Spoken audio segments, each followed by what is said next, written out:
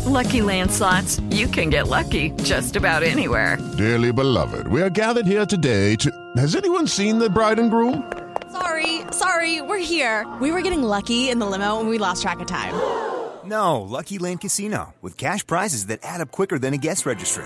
In that case, I pronounce you lucky. Play for free at LuckyLandSlots.com. Daily bonuses are waiting. No purchase necessary. Void where prohibited by law. 18+. Terms and conditions apply. See website for details. Hello, it is Ryan, and I was on a flight the other day playing one of my favorite social spin slot games on ChumbaCasino.com. I looked over at the person sitting next to me, and you know what they were doing? They were also playing Chumba Casino. Coincidence? I think not. Everybody's loving having fun with it. Chumba Casino is home to hundreds of casino-style games that you can play for free anytime, anywhere, even at 30,000 feet. So sign up now at ChumbaCasino.com to claim your free welcome bonus. That's ChumbaCasino.com and live the Chumba life. No purchase necessary. VGW. Void where prohibited by law. See terms and conditions. 18+. Hello, it is Ryan, and we could all use an extra bright spot in our day, couldn't we? Just to make up for things like sitting in traffic, doing the dishes, counting your steps, all the mundane stuff. That is why I'm such a big fan of Chumba Casino. Chumba Casino has all your favorite social casino-style games that you can play for free anytime, anywhere with daily bonuses. That should brighten your day a little. Actually, a lot. So sign up now at ChumbaCasino.com. That's ChumbaCasino.com. No purchase necessary. VGW. Void where prohibited by law. See terms and conditions. 18+.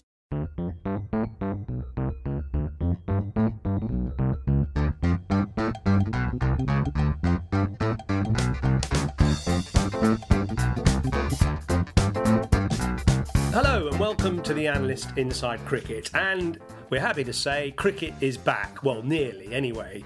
The 8th of July is the D-Day for the start of the West Indies against England series, and we should just pay a huge gratitude to the West Indies for answering the clarion call and getting our season restarted by flying over from the Caribbean. Poor things, they've arrived out here after a month and a half of beautiful weather. We've got traditional Manchester damp, dismal, dreary, overcast conditions. Hopefully it'll clear up by July the 8th when, Simon, you're going to be commentating for the BBC, aren't you? Yeah, I'm really looking forward to it. It's so exciting, the fact that international cricket is going to restart. First match at the Ageas Bowl, and then when that's over, quick turnaround, 2 test matches at Old Trafford. Very different for both sides. Everyone involved in broadcasting it, of course, because it's going to be behind closed doors. We were given some of the sort of detail behind that this week. There was some suggestion that if you were broadcasting the match at the Ageas Bowl, you couldn't go home between the first and second test matches. You had to go straight to Manchester. That is not the case now.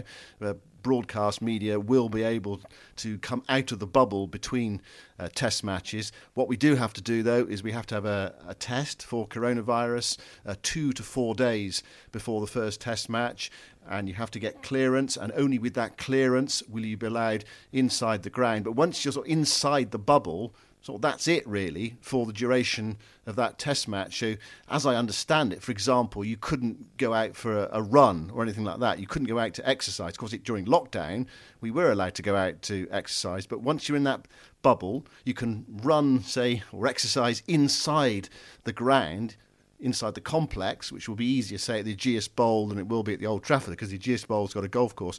Once you're inside that complex, you have to stay inside it for the duration of the test match. So it's going to be very different. You're going to be locked down with your colleagues, sort of, day in, day out, night in, night out, really. So we're going to get to know each other very well. Do you think that means that people are going to be doing star jumps in the back of the BBC box then while they're off air?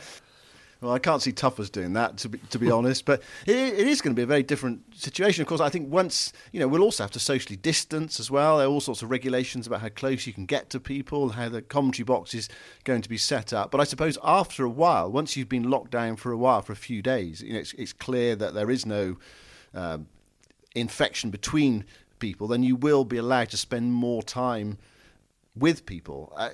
The thing is, for the ECB, as I said, they've never done anything like this before. No one has done anything like this before. So they're sort of learning all the time as well. And things may change over the course of the summer. 3 test matches against Pakistan, some one-day internationals against Ireland are planned straight off the back of the West Indies Test series. And then Pakistan, they've named their squad to come to England. There's a 3-match series against Pakistan as well that they're hoping to put on in August, and T20 international. So plans might change as the summer goes on, but that's all essentially what's happening. We're going to be sort of locked down. The teams are going to be locked down during each test match. Well, that's all very well, and it's exciting even just to see some cricket. That's great that it's coming back. Actually, as a sort of little aperitif to this series, the BBC have been digging into their archives, and 1984, the Lord's Test, was replayed last weekend on telly, and it was great to watch that, wasn't it?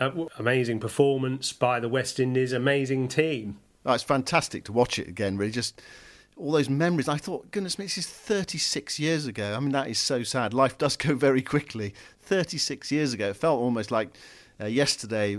Things you forgot.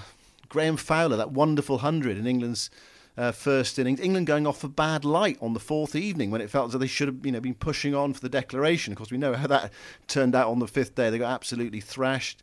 Gordon Greenwich's double century. Just little things, just watching Malcolm Marshall really running with purpose. What a fantastic bowler. Joel Garner as well. That height and mastery that he provided as a quick bowler. And the fact, actually, in that test match, West Indies only had two of their main fast bowlers playing. Eldine Baptiste and Milton Small were the backup, which isn't sort of the great part of the great quartet. So that was another factor. And also, talking about Foxy Fowler, what a terrible LBW decision he got in the second innings. The ball clearly pitching outside the leg stump. We needed DRS back in 1984. That's why we needed DRS, or why we need it. Yeah, quite. Of course, talking of LBWs, there was also Mike Gatting was LBW twice, leaving it, wasn't he? Batting against Marshall from the nursery end, leaving the ball and the ball nipping back up the slope, to such an extent that actually there was a joke about it afterwards that Gat should have his bat stickers upside down on his bat because he kept putting his bat above his head to shoulder arms, with fatal results. But watching that test match made us think, didn't it? How good was that West Indies team? They were phenomenal.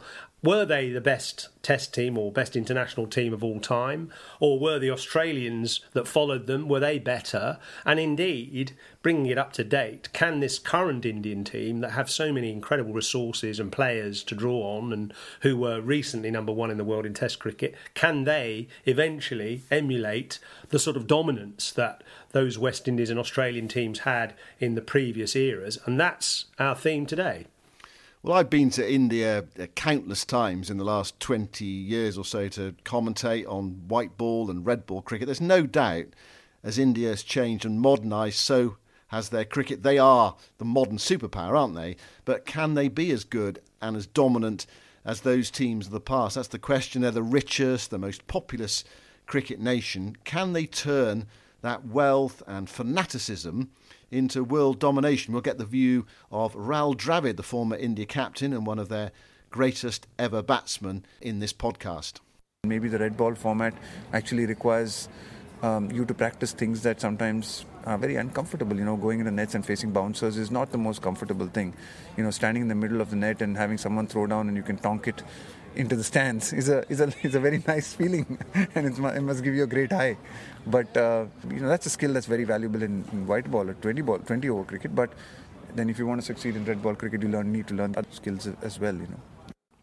I think we should start by actually looking at those two great sides of the past. The West Indies team, roughly of the 1980s, although their period of domination started before that. They won the World Cup in 1975 and 1979. Of course, India beat them in 1983 to sort of kick-start their cricket. You look back at the origins of India's potential greatness now, it probably started in 1983. But the West Indies, dominant in the late 70s into the 80s. They lost one test series in the 1980s. One test series in a decade, and that was in dubious circumstances as well. Some terrible umpiring in New Zealand. And I remember in that series, there's a famous picture of dissent against the umpires from Michael Holding, who is one of the most benign, polite, obedient people off the field without a ball in his hand, and he kicked out 2 stumps. There's a famous picture of him, with his right foot extended horizontal to the ground, and these stumps flying out of the ground because he was so disgruntled at a terrible LBW decision.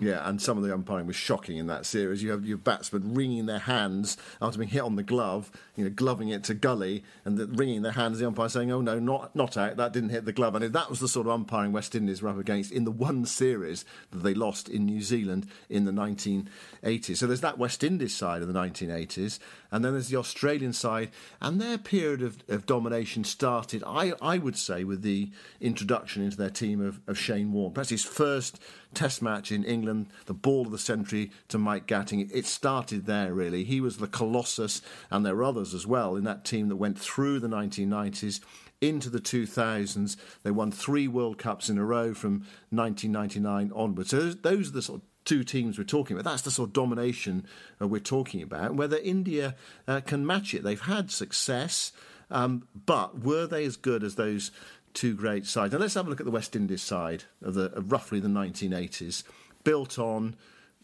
dominating batting and great fast bowlers, and not just a few fast bowlers, but a quartet, a conveyor belt. And then there were plenty more as well. They changed the game really because the emphasis on fast bowling, on short pitch bowling as well, was not only terrifying to face and jeopardising life and limb, but it was also very hard to score off as well, because of the ball always rising waist and chest high with a 4-pronged fast bowling attack. You couldn't really score in front of the wicket, so you had to score behind the wicket. That was a much easier area to defend. Helmets were only in their infancy then. Protection that batsmen had was poor. I remember being hit on the head by a West Indies fast bowler, Sylvester Clarke, and luckily I lived to tell the tale, but I saw other horrible injuries of batsmen who were hit by West Indies fast bowlers, who changed their whole outlook on life, their ability to score runs, certainly. And the control that those fast bowlers exerted just made it almost impossible for other teams to win. And then they backed it up with incredibly dynamic batsmen as well, particularly the top 4. You think of Gordon Greenidge and Desmond Haynes, the most successful in terms of productivity opening pair in history in Test cricket. Viv Richards to follow, who was an incredible impresario, one of the most dominant and greatest batsmen who ever lived, followed up by first Clive Lloyd, who was a man mountain to come in at number 4, and it was incredibly intimidating, and then later Richie Richardson. So those top 4 batsmen were so good with those bowlers to knock over the opposition. What they didn't have was a killer spinner, though. They didn't need it. Because the fast bowlers did the job. Even in India, they were so dominant, it didn't matter about spin, because they bowled so fast, and you're thinking about 4 guys who were all bowling around about 90 miles an hour. We didn't have speed guns in those days, but I can tell you from facing them, they were incredibly fast. Malcolm Marshall bowled a ball to me. OK, my batting wasn't great, but he bowled the only ball to me that I've never seen, and it knocked out my off stump before I'd moved. And he was just one of 4. You think Joel Garner wasn't as quick, but he got this incredibly awkward bounce. He was very accurate, and he could be fast on his day. Michael Holding, everybody knows about him, whispering death, gliding to the crease almost silently and then unleashing those thunderbolts. Patrick Patterson was absolutely fearsome. The only thing you could see when he ran up to bowl was the sole of his foot as he put his left foot high into the air before bringing down his right arm. And Graham Gooch, the great England batsman, said it was the only time facing Patrick Patterson where he was actually in fear of his life. I haven't even mentioned Andy Roberts, of course, who had famously 2 bouncers, the one you could see and the one that you couldn't. He was able to bowl one ball which got up high at your head, and you could sort of play it, and you thought, well, that's okay. And then he bowled a much quicker one somehow, which looked the same but whistled past before you'd had time to react. And actually, Courtney Walsh was also very good at that. He was partnered by Curtly Ambrose, so that sort of legacy of fantastic fast bowlers was succeeded by Ambrose and Walsh, and they continued the West Indies domination into the 90s. Yeah. What was it like? You talked about fear, and Graham Gooch had feared facing Patrick Patterson. What was it like when you put your pads on, you got your box on, you were next man in, and you knew you had one of these West Indian fast bowlers to face. Lots of people emerged from the toilet because they were just not very confident, and it always seemed to initiate, if you were next in or due to be in next, a quick visit to the toilet before you went out. It just, you had these butterflies in your stomach.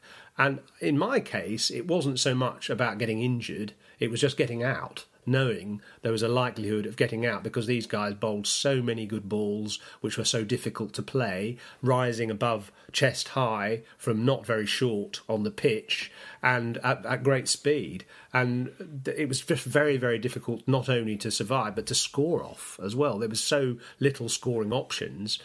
You didn't want to look as if you were afraid, but I'm sure most batsmen were, or many batsmen were. And the problem is partly that the protection you had, we started with just side pieces on the helmets, so no visors. So I saw people hit in the face, and that, makes you immediately very apprehensive. Things like arm guards were not great. We had a box down our trousers, but it was pretty much like a soap dish. It wasn't very strong. Even pads and gloves. People got broken fingers quite often. I actually remember, talking about their pace, I remember going out to bat against Malcolm Marshall, and what struck me the most, going out to bat at Lord's, was that the slips and wicketkeeper were closer to the boundary than they were to the pitch. They were outside what we now know as the 30-yard circle. That in itself, when you're going into bat and you're looking at how far back the wicketkeeper and slips are to take the ball, is enough to give you kittens. Yeah, and Malcolm Marshall, I think he was the best of the lot. I saw him bowl at the start of his career, and he was lightning quick, whippy and skiddy as well. I remember a one-day match at Bristol. It was a domestic one-day match where he bowled a bouncer to John Childs, who went on to play some cricket for England, and Childs gloved it for 6 over the fine leg boundary. Sort of trying to get out of the way and hit his glove and went over the fine leg boundary. And in those days, the boundaries at Bristol Straight were very long, and it flew over the rope. It was dramatic, and actually broke his hand as well, and he couldn't bowl in the rest of the game. And then Marshall, later on in his career, he slowed down a bit, and he became a really canny, skillful bowler. But he was rapid when he started. He was rapid when he started, and I know a lot of younger players and even younger people kind of doubt how quick these guys were. But all I can say is I faced them, and in recent times I've stood out in the middle watching modern bowlers, the Dale Steyn types, Jimmy Anderson, the quick bowlers of today, bowling on the pitch to get ready for the match. And there's no difference. If anything, some of these West Indians were quicker. I'd say Marshall was as quick as Dale Steyn in the way that he bowled as well as his pace. And, the anxiety he gave you is illustrated by the fact that in one game I faced him and the ball whistled past the edge and there was a sort of a noise, but I was pretty convinced I hadn't hit it. And then I realised, looking at Marshall down the other end, that he was going to bowl the rest of the over. So I walked off. And I just gave myself out, which didn't say a lot about my own bravery, but it also said quite a lot about the impact those guys had. Did anyone say anything when you got back to the dressing room? People, yeah. Oh, they noticed you hadn't hit it? There was quite a lot of dissent in the dressing room about what the hell was going on. But it just got into your mind as much as into your body, the way they bowled. On the back of that story, we want you to be involved in this podcast and future podcasts as well. So we're posing you a question, and the question is, what's the scariest spell you've ever either faced or watched in a cricket match? It might be that you were next into bat and you almost couldn't watch, or you actually refused to go in and bat. I remember once playing in a match actually which I was bowling and the number 11 wouldn't come into bat. It was only a student, so you can forgive his trepidation. But we want to know, when was the time you were most fearful, either in the middle facing a terrifying fast bowler or about to face one or watching from the sidelines? You can send in your thoughts to simon.hughes@thecricketer.com and we will read out the best ones next week. That's simon.hughes@thecricketer.com. simon.hughes@thecricketer.com for those memories.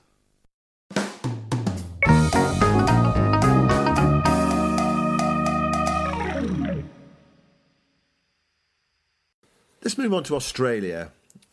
in the 90s and then in the 2000s, they were this incredible machine of a team, and they had colossuses of the game as well. We mentioned Shane Warne, the ball of the century to Mike Gatting, but they had Steve Waugh, they had Glenn McGrath, brilliant pace bowler in his own right. They had Matthew Hayden, they had Ricky Ponting, they had Adam Gilchrist. They had some of the greatest players ever to play the game, and they all came along roughly all at the same time. Warne was the magician. Steve Waugh, was he the man that really drove that team forward? There was sort of flintiness about him, a ruthlessness about him. Yeah, I think ruthlessness is a good word. And if you compare the West Indies of the 80s with Australia of the 90s, I felt that the West Indies were sort of entertainers. They were the kind of Harlem Globetrotters in a way. They were incredibly exciting to watch, very charismatic.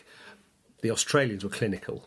You know, they were absolutely hard-nosed, relentless, totally uncompromising, led by Steve Waugh, who just ground opposition down, gave them absolutely nothing. And I remember bowling at him in an early part of his career when he was playing for Somerset, and I bowled what I felt was a pretty decent few overs at the death in a one-day game, and he took it for about 50 runs. And I was trying to get these Yorkers in at the base of leg stump, and I was doing okay. He was hitting them for 4. He was years ahead of his time in that way, because he just, although he didn't look a very good player, he got runs and he hit the ball into gaps, and he hit the ball very hard, and he had that sort of almost gimlet-eyed, jaw-clenched determination to see off any bowler and try and maximise them for his own benefit and his team's benefit. You didn't think he looked a very good batsman when he first saw him, did he? I mean, I didn't. I really didn't. And he took me for 72 off 8 overs in a one-day game. Most of those were all right balls, decent balls, but he just hit them into gaps with an amazing relentlessness.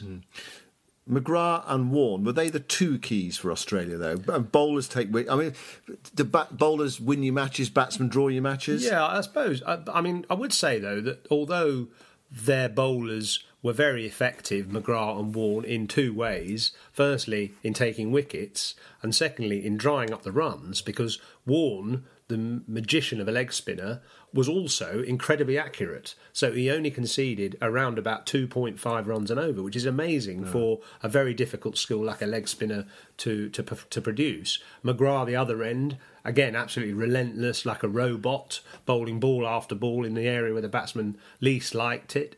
I think he took Michael Atherton's wicket 19 times. He always got the opening batsman out, but he didn't give batsmen any scope either throughout a spell, and he cursed himself, didn't he, if he gave a batsman a loose ball. But their batsmen were also very important because they were so dominant, they were so intimidating. They raised the scoring rate in Test cricket by about a run and over. So they were going at 4 and over and taking a game away from you. And just when you thought you got through the top order, the intimidating Matthew Hayden, Justin Langer or Mark Taylor, and Ricky Ponting, who was absolutely remorseless with the bat, and others, Mark Waugh, Steve Waugh, whoever, then you got suddenly thinking, well, we've got into the tail now, and in walked Adam Gilchrist, averaging 53, wielding his bat like a samurai sword, slicing the weary bowlers to death. They were fantastic teams, both of them. Which was the best, in your opinion, of the two? I think Australia, marginally, because they just never let a team get off the hook. And I think if you look at the West Indies, they had that very powerful top four. And I mean, Viv Richards was the most amazing batsman that when you bowled to him, your legs turned to jelly. And that opening pair of Greenidge and Haynes as well, absolutely wonderful players.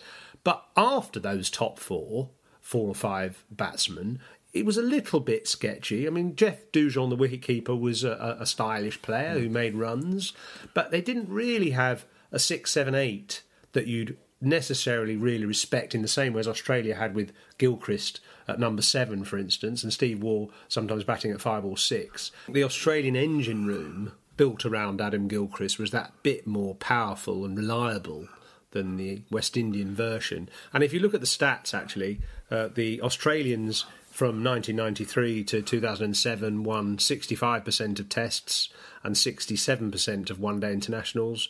The West Indies, between 1979 and 1990-ish, won 51% of tests and 65% of one-day internationals. So Australia 65 against 51 tests and 67 against 65% one-day internationals were that slightly better team. The dominant figure in those Australian teams was Shane Warne, and he was the difference because he could bowl in any conditions. Yeah, I mean, one thing that did happen with the West Indies in the 1980s is that away from home, teams used to make very flat pitches to try to negate their pace bowlers. That's why there's a higher preponderance of draws. They had, and that's the feature of those stats, actually, is that it's very few defeats, but quite a lot of draws. And there were a lot of feather beds. Teams just did not want to face the full force of the West Indies fast bowlers. But two fantastic teams. It would have been wonderful in some sort of cricket heaven to pick a composite 11 from those two eras and get them to play each other over a series of 5 in test matches and perhaps a 3-match one-day series as well. Who knows? A 3-match T20 series. They might not be able to cope with that because they played in the past, and the modern game, the T20 game, is so advanced now. But it would just be wonderful to do it. We can't do that, but we can just admire the quality of those two sides. What about India? Where does this leave us with India then? They are definitely the modern superpower of international cricket. You look at the tournaments they've won. They won the 2011 World Cup. They won the 2007 World T20, which kick-started T20 cricket and led to the IPL and the T20 revolution, really, in India. They have lost one home series since 2004, so nearly 16 years, one home series they have lost. Can they go on and dominate cricket in the way that West Indies did, in the way that Australia did? I mean, there's a sort of partial domination there, certainly at home, aren't they? They're so difficult to beat at home in all forms of cricket. Yeah, they are, and they're equally not so good away from home, although I think one of the turning points for their own general performance was winning in Australia for the first time in a test series a year and a half ago. But no Steve Smith and no David Warner for Australia. That is true, but still not easy to beat Australia in their own home patch. And India did it with a very consistent batting order that made sure they batted, most of the day, and then just used their bowlers. And what I think the difference with India now compared to 10 years ago is their pace bowling. A bit like the West Indies, they have a lot of people to choose from. They're not quite as dangerous. They're not quite as threatening to life and limb as those West Indies fast bowlers from the 1980s, but they still are very effective.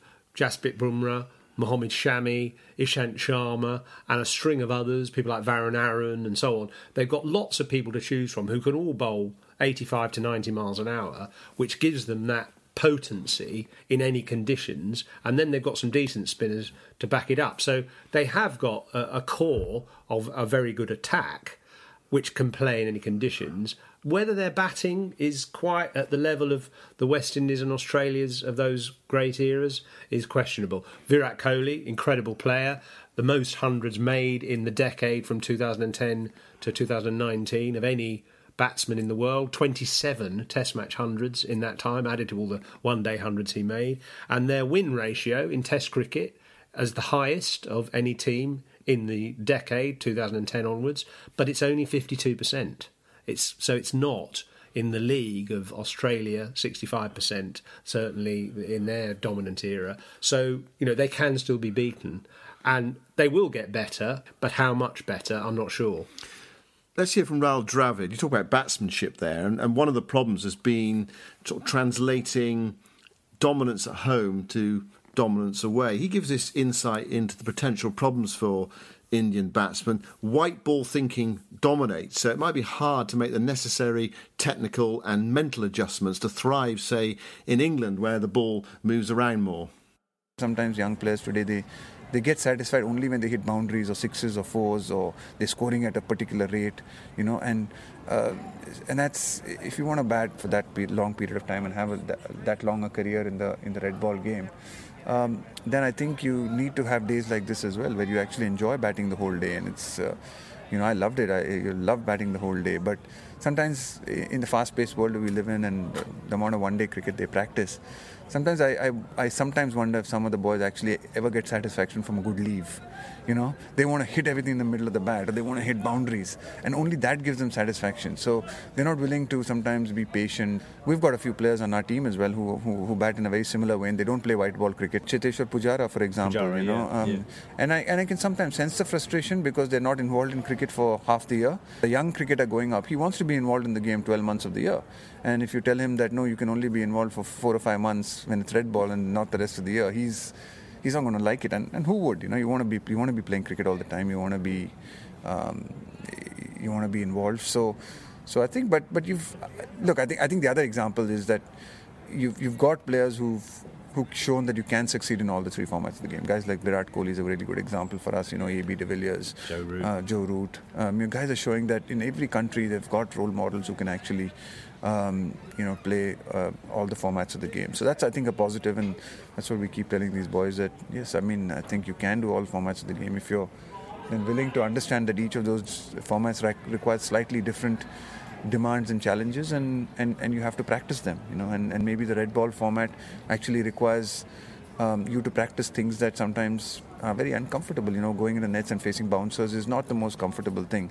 You know, standing in the middle of the net and having someone throw down and you can tonk it into the stands is a very nice feeling, and it must give you a great high. But that's a skill that's very valuable in white ball or 20 over cricket. But then if you want to succeed in red ball cricket, you need to learn other skills as well. You know. It's a really interesting point that Raul makes about you want to play cricket all year round. You want to play white ball cricket. That's where the money is. That's where the glamour is. And if you want to be an all-round successful test match side, you need to win away, don't you? In test cricket, you need to win home, which India do. You need to win away consistently. You know, that fear you've got, Australia are coming or West Indies are coming, in the 1980s, in the 1990s and 2000s, that thing, India are coming. That is going to be such a difficult test. They've got X, Y, Z. They're fantastic cricketers. But it's not quite like that. I say, especially in England, where England have won 11-2 in the last 3 series, 11 test matches to India's 2 in the last few series, because Indian batsmen, they cannot cope. They have not been able to cope with the moving ball. And it's a mental thing as much as it is a technical thing, which Dravid alluded to there. And I think the difficulty for young Indian batsmen is they are slightly compromised because there are all these riches available in the IPL, for instance, which they want to be available for. And it's a cutthroat business, actually, getting into an IPL team, and the potential earnings are huge. But if you're out of it, the potential earnings are minimal. If you devote yourself just to being a test player, as somebody like Che Pujara is, you're only going to play for 4 months of the year and your earnings are going to be much smaller. But you have to play in a certain way. He was the key to India winning that series in Australia because he was just so devoted to the crease, but he doesn't have IPL contracts. And you can see young players being very compromised by that issue.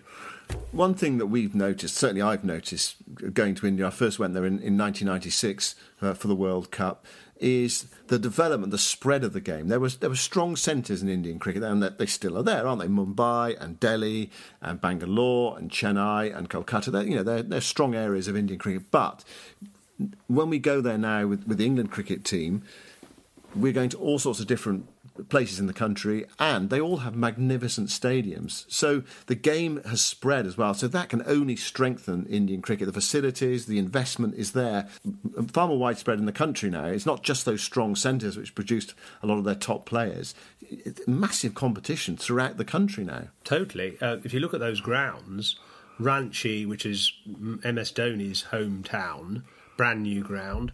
Rajkot, which has that media centre like Lord's. That's right, yeah. Sort of spaceship over the top of the stand there at Rajkot. Then you've got a new stadium at Lucknow, a brand new stadium being built in Ahmedabad. Vast new stadium at Ahmedabad as well, not just a brand new stadium. Biggest in the world. Biggest in the world, yeah.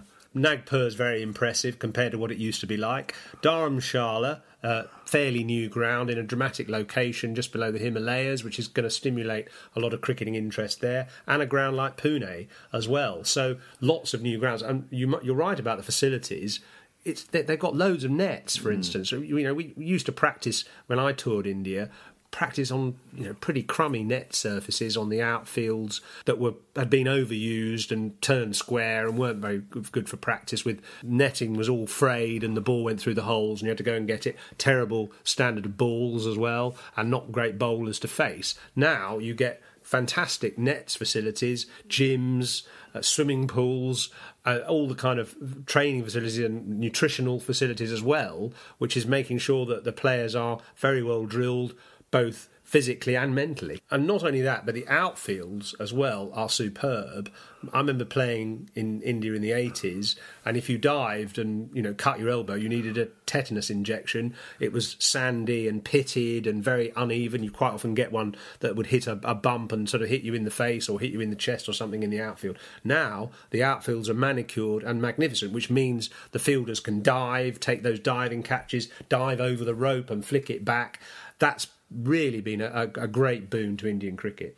But greater facilities and therefore more competition, more players playing, that it's only going to be a good thing for the strength of Indian cricket, surely. And you talk about this production line of quick bowlers, or the fact that there are more quick bowlers than there used to be, presumably this competition and the size of a country like India, you're going to start to produce more and more quick bowlers as well, which is going to help them win overseas, which is we have identified as the sort of the key that unlocks the door to domination. If you win home and away, that proves you're a great side. And it lays down a legacy as well. I remember talking to Wasim Akram and Waqar Younis, the great Pakistani pair, and they said they were inspired to bowl fast from seeing Imran Khan on TV, and young Pakistani bowlers have been brought up watching Waqar Younis and Wasim Akram bowling, so that's encouraged them to bowl quick. In the same way, you'll get young Indians now, they don't want to be a Sunil Gavaskar or a Sachin Tendulkar. If they've got a decent physique, they'll want to be a quick bowler like Jasprit Bumrah or Mohammad Shami.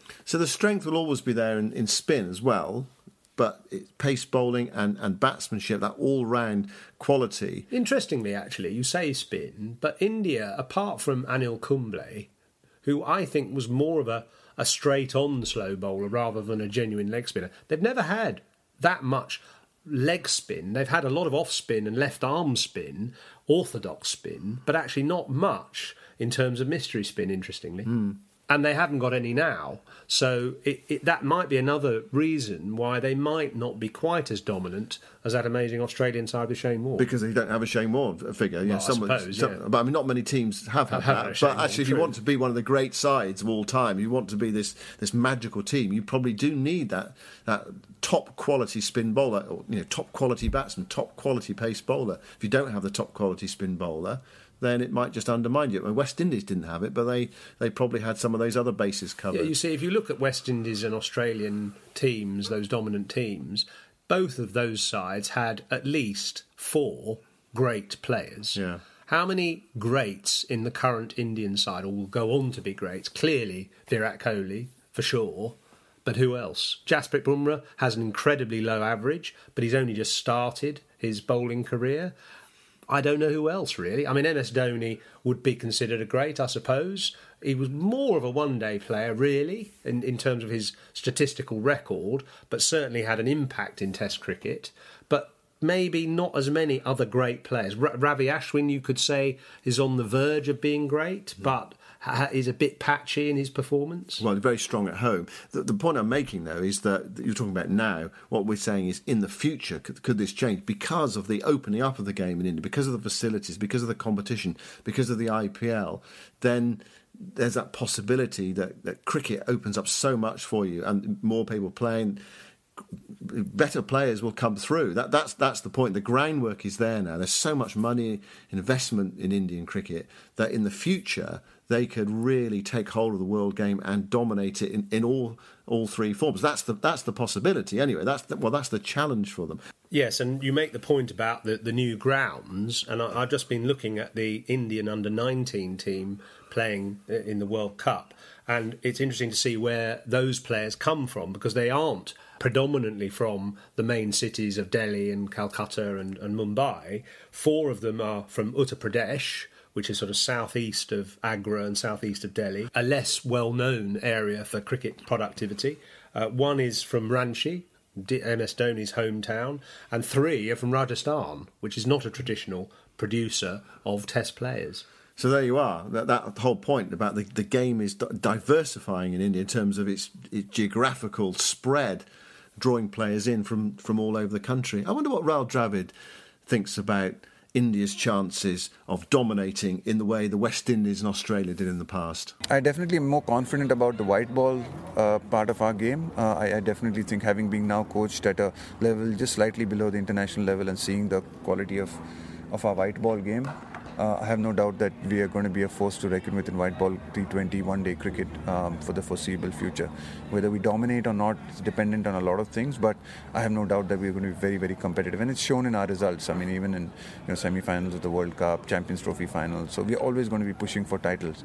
The red ball game is slightly different. I think we still have a little bit of way to go to say that we can... You're number one in the world. Yes, we are, but I still think that, we can be better. And to talk about the dominance that you say, or to have that level of consistency, I think that's a different kettle of fish. Being number one in the world for a few years or for a few months is different to the examples you use. Yeah. And that level of dominance, I think in red ball cricket, I'm not saying that we can't get there, and we certainly have the talent, but just the bridge between our domestic game and the international game is quite large at the moment. In the white ball game, our domestic cricket and then the IPL makes a big difference as well, because it's like a bridge between the international game, and a lot of our young players are getting a huge amount of exposure in white ball cricket at the IPL, so which is fantastic. But we need to create the similar kind of thing in red ball cricket if we want to be consistently successful. I mean, potential is there, but like I say, I'll probably be more confident in white ball cricket. So I can see what Dravid is saying there, in that the IPL has had an incredible impact on young Indian players in terms of their ability, in terms of mingling with players from around the world and coaches from around the world, and has really enhanced their white ball cricket. But their first-class cricket in India is the poor relation to the IPL. It isn't highly intensive, it doesn't have overseas players, it's not going to nurture those test stars of the future in as greater numbers as the IPL does for one-day cricket and T20 cricket. And players are naturally going to be drawn to short-form cricket as well, because that's where the riches are. But there is that wealth, there is that strength in Indian cricket. You think surely in Indian cricket there must be 11 superstars that can go on and dominate the world game in the way that those two great teams of the past have been able to do, not just in T20 cricket, not just in white ball cricket, but also in test match cricket as well. And India have been getting there. They are so strong at home, and they are beginning to win away. Of course, the next challenge is, can they win the World Test Championship? And then for all great teams, the challenge is, if you win it once, is to win it twice, and then possibly even win it a third time. And first on the agenda for the Indians, potentially anyway, is a tour to Australia in October 2020 to see if they can emulate that brilliant win that they created in Australia 2 years ago. If they can do that, they could go back to number one in the world in Test cricket. That will really be the clash of titans in October 2020 if it happens. Anyway, for now, thanks very much for listening, and don't forget to send in your scariest moments to simon.hughes@thecricketer.com.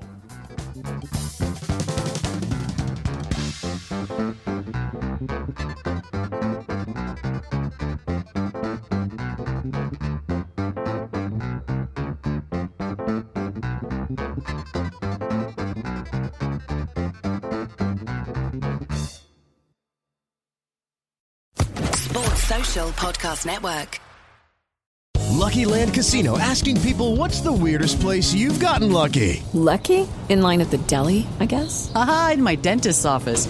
More than once, actually. Do I have to say? Yes, you do. In the car before my kids' PTA meeting. Really? Yes. Excuse me, what's the weirdest place you've gotten lucky? I never win and tell. Well, there you have it. You can get lucky anywhere, playing at LuckyLandSlots.com. Play for free right now. Are you feeling lucky? No purchase necessary. Void where prohibited by law. 18+. Terms and conditions apply. See website for details.